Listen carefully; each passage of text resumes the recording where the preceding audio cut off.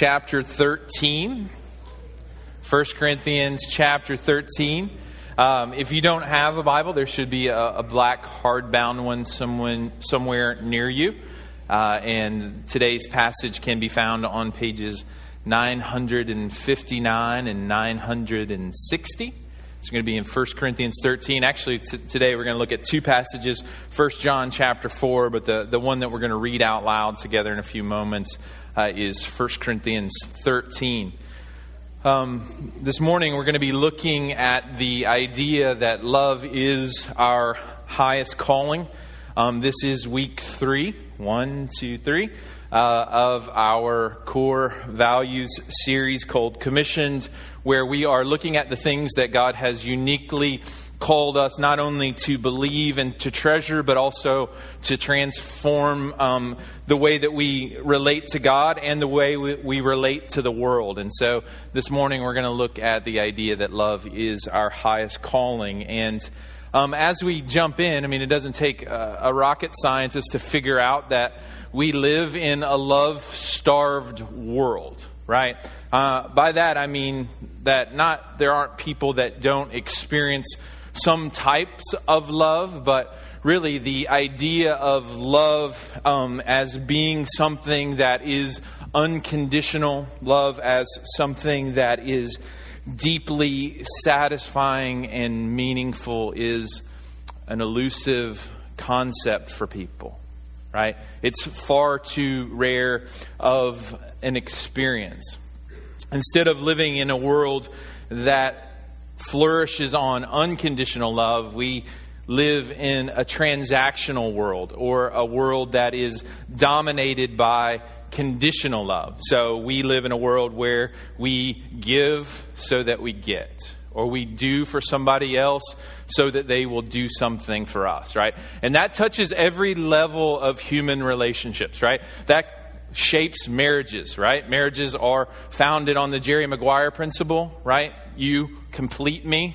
Like, I need something from you, right? And if you've been married for any amount of time, you know, right, that is absolutely not true. That there is no way that one person, right, can fill that spot in another person's life, right?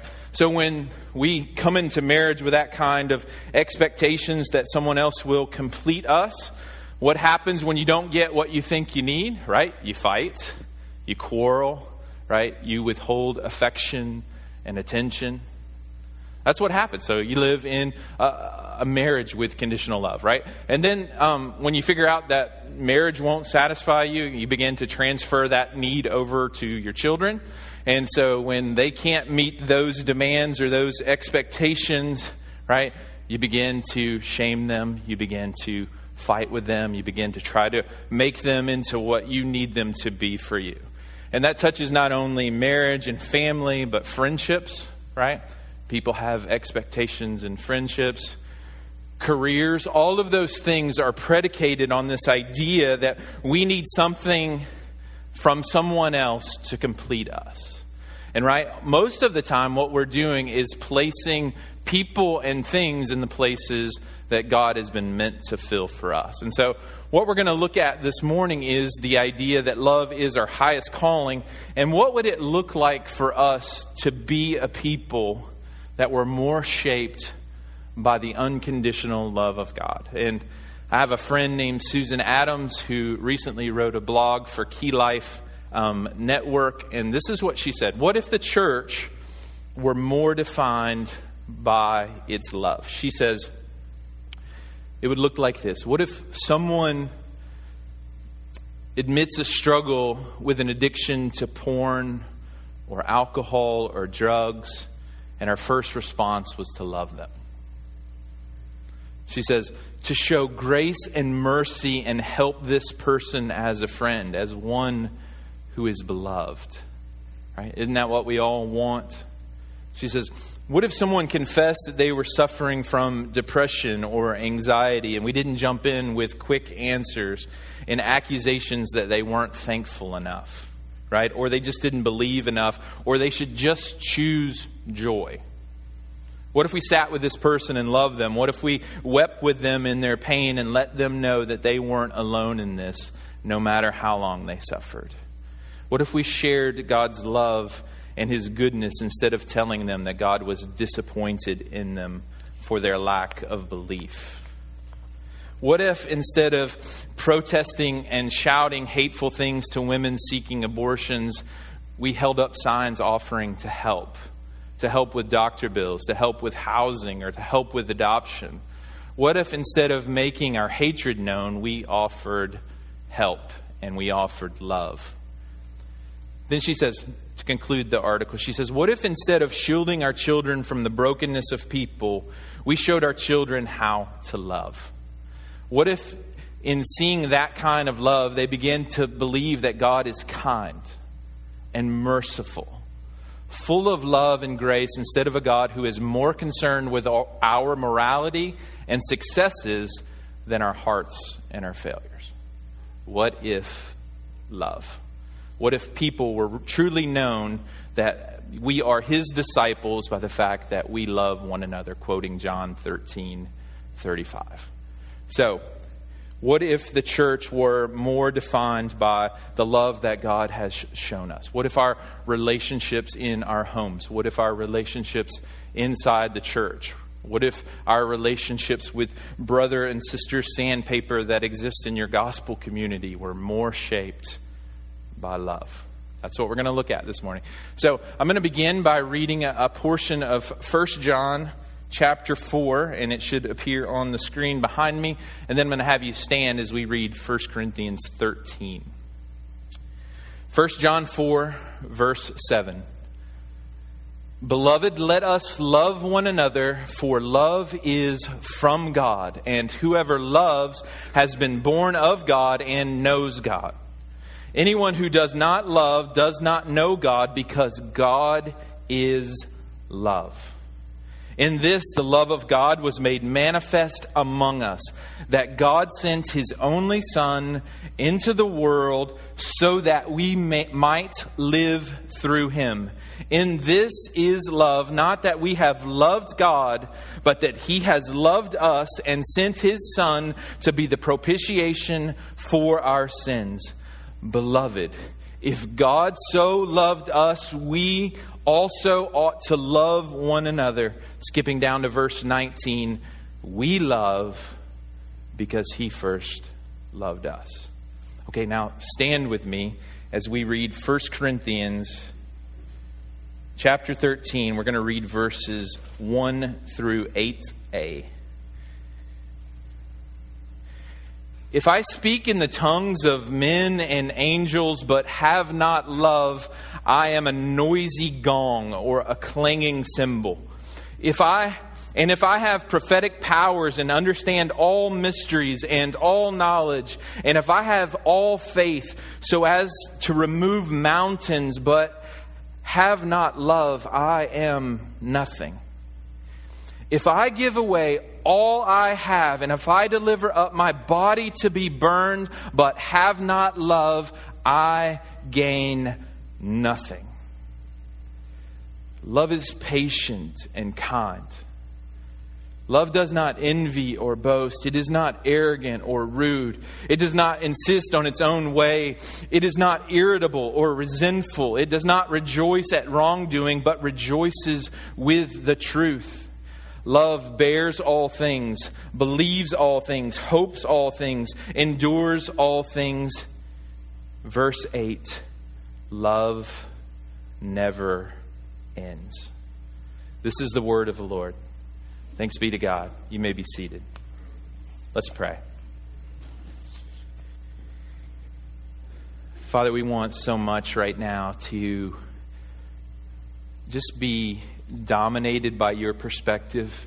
We all walk in here naturally on different pages, but we open up this book to be on your page. We open up this book because we know we need our gaze and our hearts adjusted.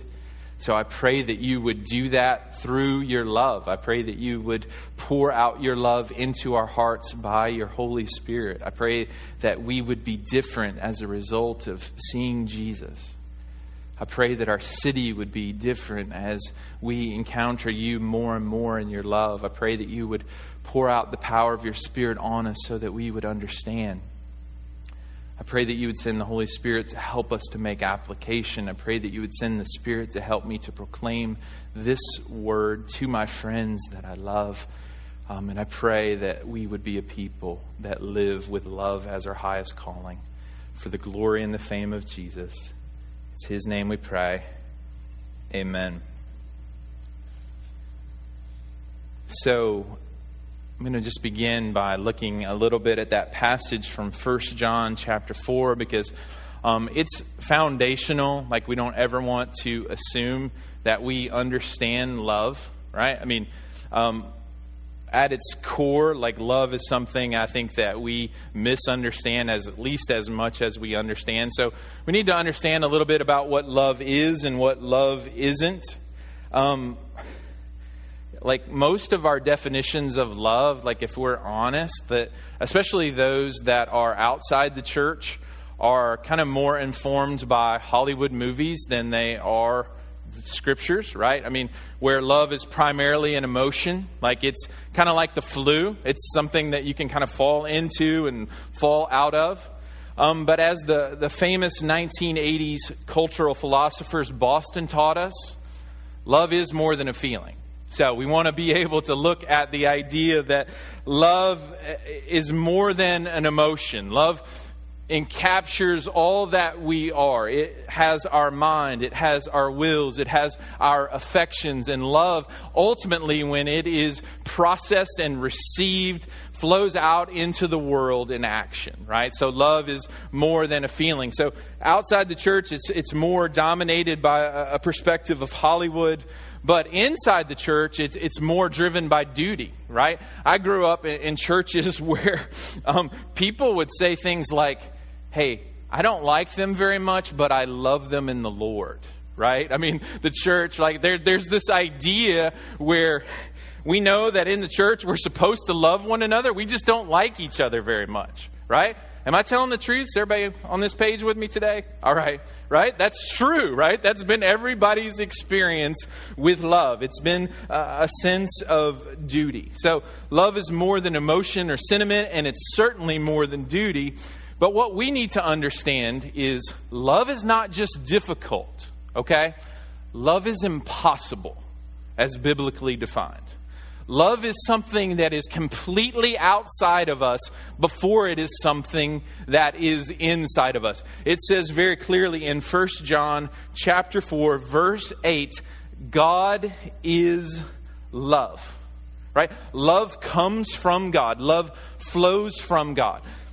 There is something about God where God in His essence and in His being cannot not love, right? Love is outside of us before it is something that is inside of us. And this is good news for us because this means that love is not something that we have to stir up in ourselves, right? This is a gift that comes to us from God Himself. And this is the difference between a do-it-yourself project on a Saturday where you have to make 9 trips to Home Depot. Do any other guys have to do that when you do? Yeah, all right. That's the difference between that, right, and winning the people from Fixer Upper kind of coming to your house and doing it all for you, right? This is the difference between pulling up yourself by your bootstraps and doing it on your own, and the Spirit of God coming inside of you, awakening you to the love of God that you have received and seeing that flow out into the lives of other people.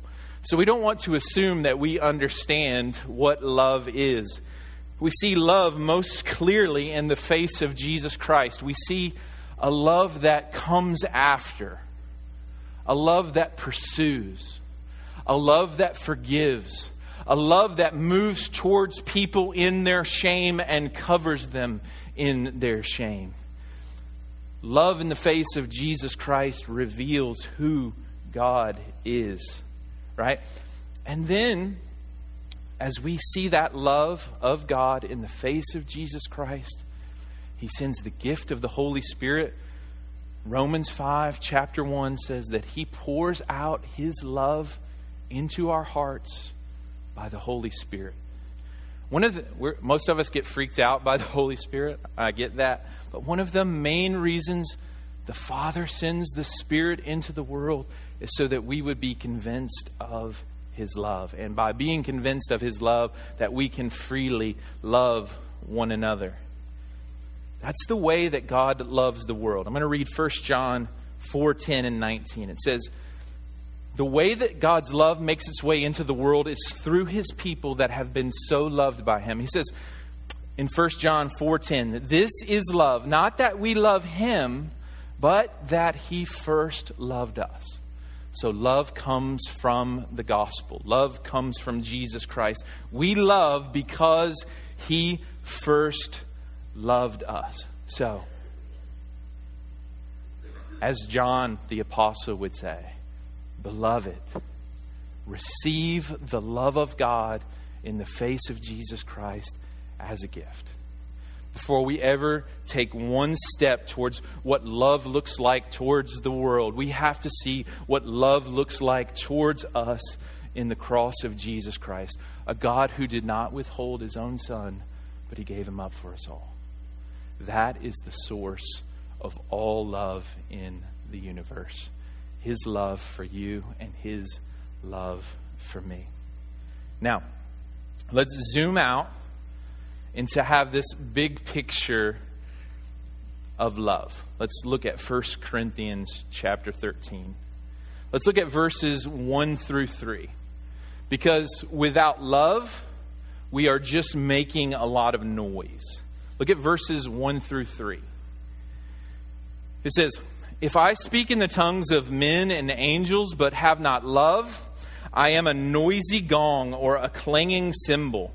And if I have prophetic powers and understand all mysteries and all knowledge, and if I have all faith so as to remove mountains but have not love, I am nothing. If I give away all I have, and if I deliver up my body to be burned but have not love, I gain nothing. Now, this is a passage that you traditionally hear at a wedding, and we kind of gloss over it and kind of just relegate this passage to marriage. But the truth is, this gives us some real handles for what love is and what love is not, right? It says, like, you can do a lot of stuff for God, right? You can do it in His name, right? You can be using your gifts. You can be moving and grooving in the world and getting stuff done for Jesus. And if you don't have love, you sound like a preschool band, right? Have you ever seen these, right? I mean, we have them actually in the back. But I mean, there's these little triangles that they play and a little tambourine and then the 2 blocks with sandpaper. Are you tracking? All right? Like it says if you don't have love, no matter what you do, you sound like that preschool orchestra, right? I mean, and it takes supernatural power to listen to those kids because all they're doing is clang, clang, clang, as loud as they can, right? So if we don't have love in our hearts towards the world, then we are just making a lot of noise. And not only is it noisy for us, but it's painful for the world, right? You can do all kinds of things in the name of Jesus and not have love. It says that it is by our love that people are going to know that He is our disciples, that we are His disciples. Love is what makes the church, right? Love is, this unconditional love is the one thing that uniquely makes the people of God, that we have received this love and that we can give it away. And the fact that we as a church in 2015 need to set aside time to remind ourselves that love is our highest calling, the reason that we have to do that is because as a church, and I say big C church, we've drifted, right? To have to restate the obvious that love is our highest calling means that we have drifted. And the truth is, it's not always been this way. The church historically, in many times and many ages, has been known for its love. So I want to do something that's a little bit risky. we need to do a little bit of church history. I don't mean like throughout the ages, but we just need to look at the last 75 years of church history, because it has affected everyone in this room. It affected how everyone in this room grew up, and it affected how the world actually perceives the church. Why do we have to restate the fact that love is our highest calling? And the first thing that happened is World War I and World War II, right? Particularly World War II. World War II was the bloodiest conflict in human history. Estimates say that between 60 and 80 million people were killed in World War II. Estimates are as high as 55 million of those were civilians. And so you have this war, and then in the midst of all that, you have the 6 million Jews that were killed in concentration camps. So you got to imagine the effect that had on the church. It had people running for the hills, right? So there was conflict inside the church. People were, just beginning to say that this is not the authoritative Word of God. Like, with all the suffering that's going on in the world, the best that this could be is the rule of standard of faith, right? So there began to be inside the church a group of men that I am grateful for. People that came up and they defended the inerrancy of Scripture and said that all of Scripture is God-breathed and it's useful and it's profitable, right? But this was going on like in the world. So what happened was, right, as those battles were going on, Christians just began to fight Christians. Instead of seeing love as their highest calling, they saw doctrinal purity as their highest calling. And so churches, instead of just being an agent of love to the world, began to become these places where people began to critique the beliefs of other people, right? They began to just set up the church kind of like it's a seminary, and they began to have people's heads that were fat and their hearts that were empty. Right? So you have to understand, and so that fighting keeps going on. So Christians fighting Christians. Many of you grew up in places like that, right? And many of you have encountered people, that's their primary view of Christians in the world. Christians that fight with Christians. Not only that, but more recently, in the last 20 years, there has been a blurring of faith and politics in the church. So for better or worse, over the last 20 years or so, the primary way that people identify Christians are with a particular political party. Instead of being known for their love, they are known for their politics. Now, I have to say this very clearly and very carefully. It's not as though Christians should not be involved in politics. All throughout Scripture, we see people like King David, Moses, all of the judges that were involved in some sort of government. So the Scriptures aren't against politics in general, but it is against demonizing people that were called to love. So if you're going to be a Christian and you're going to be passionate about politics, you have to be involved in politics that are markedly different from that of the world. The world, the Scriptures are not against politics, but it is against partisanship, right? Partisanship is where you believe that your guy wears the white hat and is the source of all good and everything that is going to help the world, and the other guy wears the black hat and they are the source of all evil, right? Christians will be involved in politics and they would say things about people in government that they would never say about their neighbor. So if we're going to be able to be Christians and be involved in the political arena, it's very important that our values are shaped more by the kingdom of God than they are by the kingdom of this world. The reason that we can't be partisan is because there is no system in the world, right or left, that is inherently gospel-centered. It's important for us to understand this. Listen to this quote by Scott Sauls. It says, "Unless a human system is fully centered on God, and no human system is, Jesus will have things to affirm and things to critique about it. The political left and the political right are no exception. See, what we have to understand is there is no system that is truly reflective of the kingdom of God. There are things about all of our politics that the Word of God will address and critique. Ed Stetzer recently at a Republican national event said, anytime that you mix the gospel and politics, you get politics. So we have to be very careful as the people of God to distinguish between this eternal message of God's grace to save sinners and politics. So, which kingdom are your politics more centered on? Is it the power struggle of this world, or is it the kingdom to come? Scott Sauls also says this. He says, the kingdom of Jesus does not advance through spin, political maneuvering, manipulation of power, or taking a stand for what we believe. Do we ever see Jesus, or for that matter, Paul, or any of the apostles taking a stand against secular society or government?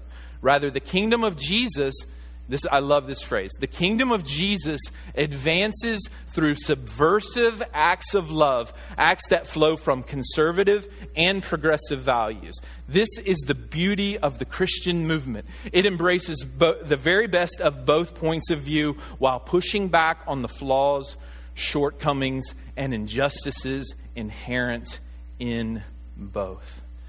So, we need to hear this. The way that the kingdom of God advances is through subversive acts of love. Politics have never changed the human heart. Politics have never restored a marriage. Politics have never seen anyone born again. And we need to hear this like there's an election year coming up, right? And the way that we demonstrate our faith, the way that we interact on social media makes a difference to the world, right? We need to understand that the only thing that can save a marriage and the only thing that can change a human heart is the love of God through Jesus Christ that is applied to the heart through the Holy Spirit, right? So, we need, in these moments, to be a group of people that are known more for our love than our politics. An application of this is our social media, right? I came across this recently, and I think it's funny because most social media posts on Facebook, like you're always preaching to the choir. Unless you have a really diverse group of friends, you're probably not going to convince anyone. It says this: dear person, passionately pushing your political agenda on Facebook, congratulations. You've convinced me to change my vote. Thank you for helping me see the light. Appreciatively yours, no one. Right? That's true, right? I mean, the way that we portray ourselves on social media makes a difference. So, I'm going to just ask you this year, as the political race is being lived out in our lives, and on social media, are the things that you're posting reflective of the values of the kingdom of God, right? If someone that didn't know Jesus, are they going to be compelled by what you post? It's important. It makes a difference, right? The perception is reality. So we want to be more known for the gospel. We want to be more known for our love than we are for our politics.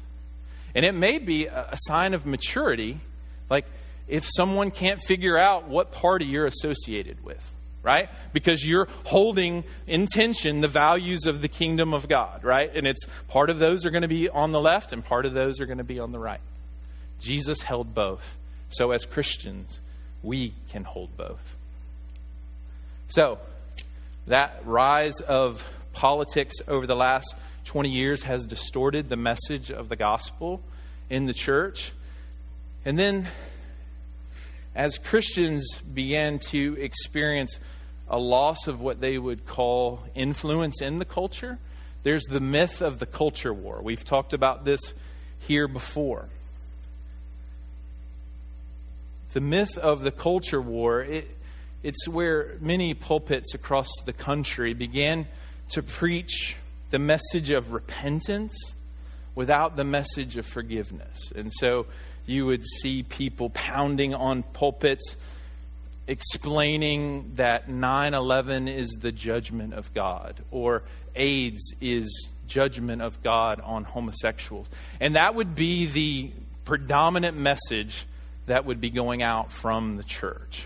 And so as people listen to messages like that, and they don't hear the message that Jesus Christ came into the world, we need to hear this, John 3:17, not to condemn the world, but through him they might be saved. So the myth of the culture war is just that. The only culture war that has ever existed took place between sinful man and God, right? And he won the culture war by winning us back with his love on the cross. So the culture war is over because love that came from God came down, right? So we need to be more aware of our love for the world. The culture is not our enemy. The culture is our mission. Right? So that muted our message. And then finally, moralism inside the church. So over time, people substituted, you will know that you are Jesus' disciples by your love for one another, to you will know that you are Jesus' disciples by your behavior. Right? Now, I'm not saying that seeing Jesus doesn't change how you live your life, but I am saying the primary message of Christianity is about forgiveness. The primary message about Christianity is that Jesus loves and came for sinners, right? And that message will transform our lives. But the main thing that we've picked up on is that Jesus wants to make you a better person. That people are going to know about your love by the way that you live your life. And if you have even read the book, like, this is what you need to understand. This book, like, if the people in these pages came to your small group, like, you would absolutely flip out. I'm just going to be honest with you. This book is gritty, it is raw, and it is real. This book is about believing in Jesus more than about being transformed all the way. Like, the book of Philippians is written because there's a cat fight between two women in the church. And it got so disruptive that they couldn't even continue to meet. So they had to have the Apostle Paul step in. Galatians is written because people were saying there's another way to have eternal life. 1 Corinthians, the book that we're in this morning, the message was written to people that were getting drunk at communion and they were having sex with everybody in the congregation, right? This book is real and it is raw, and Jesus does transform life, but it is not the primary message. The reason that they got off of the message and their behavior went askew was because they had forgotten to believe in the Christ. Right? This is about Jesus. This is about his finished work. And the more that we see that, right, then the more that it's going to change our life, not the other way around. So the world is picked up on, you need to clean up your act before you come to Jesus, instead of come to Jesus and find forgiveness and mercy and hope and life. So my prayer is that as we look at love as our highest calling, that we would be a place that welcomes people. Where it's okay, like, for people to belong to our community before they believe, right? This should be a welcoming place where people feel and experience tangibly the love of God, right? So we want people to experience love as our highest calling. Statistics say that there are about 40,000 people in Craighead County on the most recent census that checked none in their religious preferences, right? Which that number shocked me. But then as I thought about it a little more broadly, it doesn't. Yeah. Because most of the time, these are people that have encountered the church. They've encountered rules. They've encountered morality, but they've never experienced grace. So we have a wonderful opportunity here as the people of God to begin to extend grace so that people experience it, so that they have their lives transformed by the same message of mercy that we have. Jesus came into the world to remove burdens, not to add them. Right? So we have this message of freedom and forgiveness and love. Love is our highest calling. Which brings me to our final point. Love never ends. Look at verse 8a. 1 Corinthians 13, verse 8. Love never ends. So, the way that God loves the world is by His people experiencing His love, then out into the world. But this is a wonderful promise from God. Love never ends. It says in other translations, love never passes away. Let that sink in for a moment. There is never a time in your life that love is wasted. Right? There's no such thing as wasted love. So every time that you sit down and you have a conversation with your children and you love them, love never ends. Every time that you work through a conflict in your marriage and you extend real and genuine forgiveness, that love will live on forever. Every time that you take up your life and you take up your cross and you go out and you serve the world and you feed the hungry and you care for the poor, that love will never end. That love will live on into eternity and it will echo as praise to God forever. Right? That gives tremendous meaning to your everyday life. So every time that you go throughout your life, whether it's your job or whether you are a student, as you love people, right? You are reflecting God to the world, and that act of love will live on forever. It will be praise to God and reward for you, right? That is an amazing promise. Love never ends. I love this definition from Eugene Peterson in the Message. I'm going to read it really slow, and I want to see this definition become my definition of love, right? It's not just part of this is what love is, but all of this is what love is. And this squashes self-righteousness. It squashes gossip. It squashes trying to have a quarantined life that's sanitized from the messiness of other people. This is how he paraphrases verses 4 through 8. He says, love never gives up. Love cares more for others than for self. Love doesn't want what it doesn't have. Love doesn't strut. Doesn't have a swelled head. Doesn't force itself on others. It isn't always me first. Doesn't fly off the handle. Doesn't keep score of the sins of others. Doesn't revel when others grovel. Takes pleasure in the flowering of truth. Puts up with anything. Trusts God always. Always looks for the best. Never looks back, but keeps going to the end. Love is our highest calling. It's not success in our careers. It's not making sure that your kids have every opportunity under the sun. It's not even religious activity, but it is love. And there's just a few phrases I want to pick up on as we close. They're from the ESV version. It says, love believes all things and love hopes all things.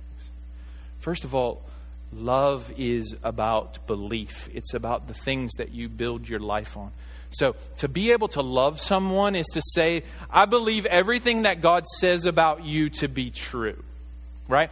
I believe that you are, in your essence, in the image of God, created by God, and loved by God. I'm going to choose to believe that about you, especially when things go wrong.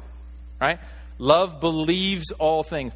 I believe not only that, but I believe that Christ died for you. right? And I believe what Philippians 1 says, that He's going to finish the good work that He started in you. So I don't have to try to change you.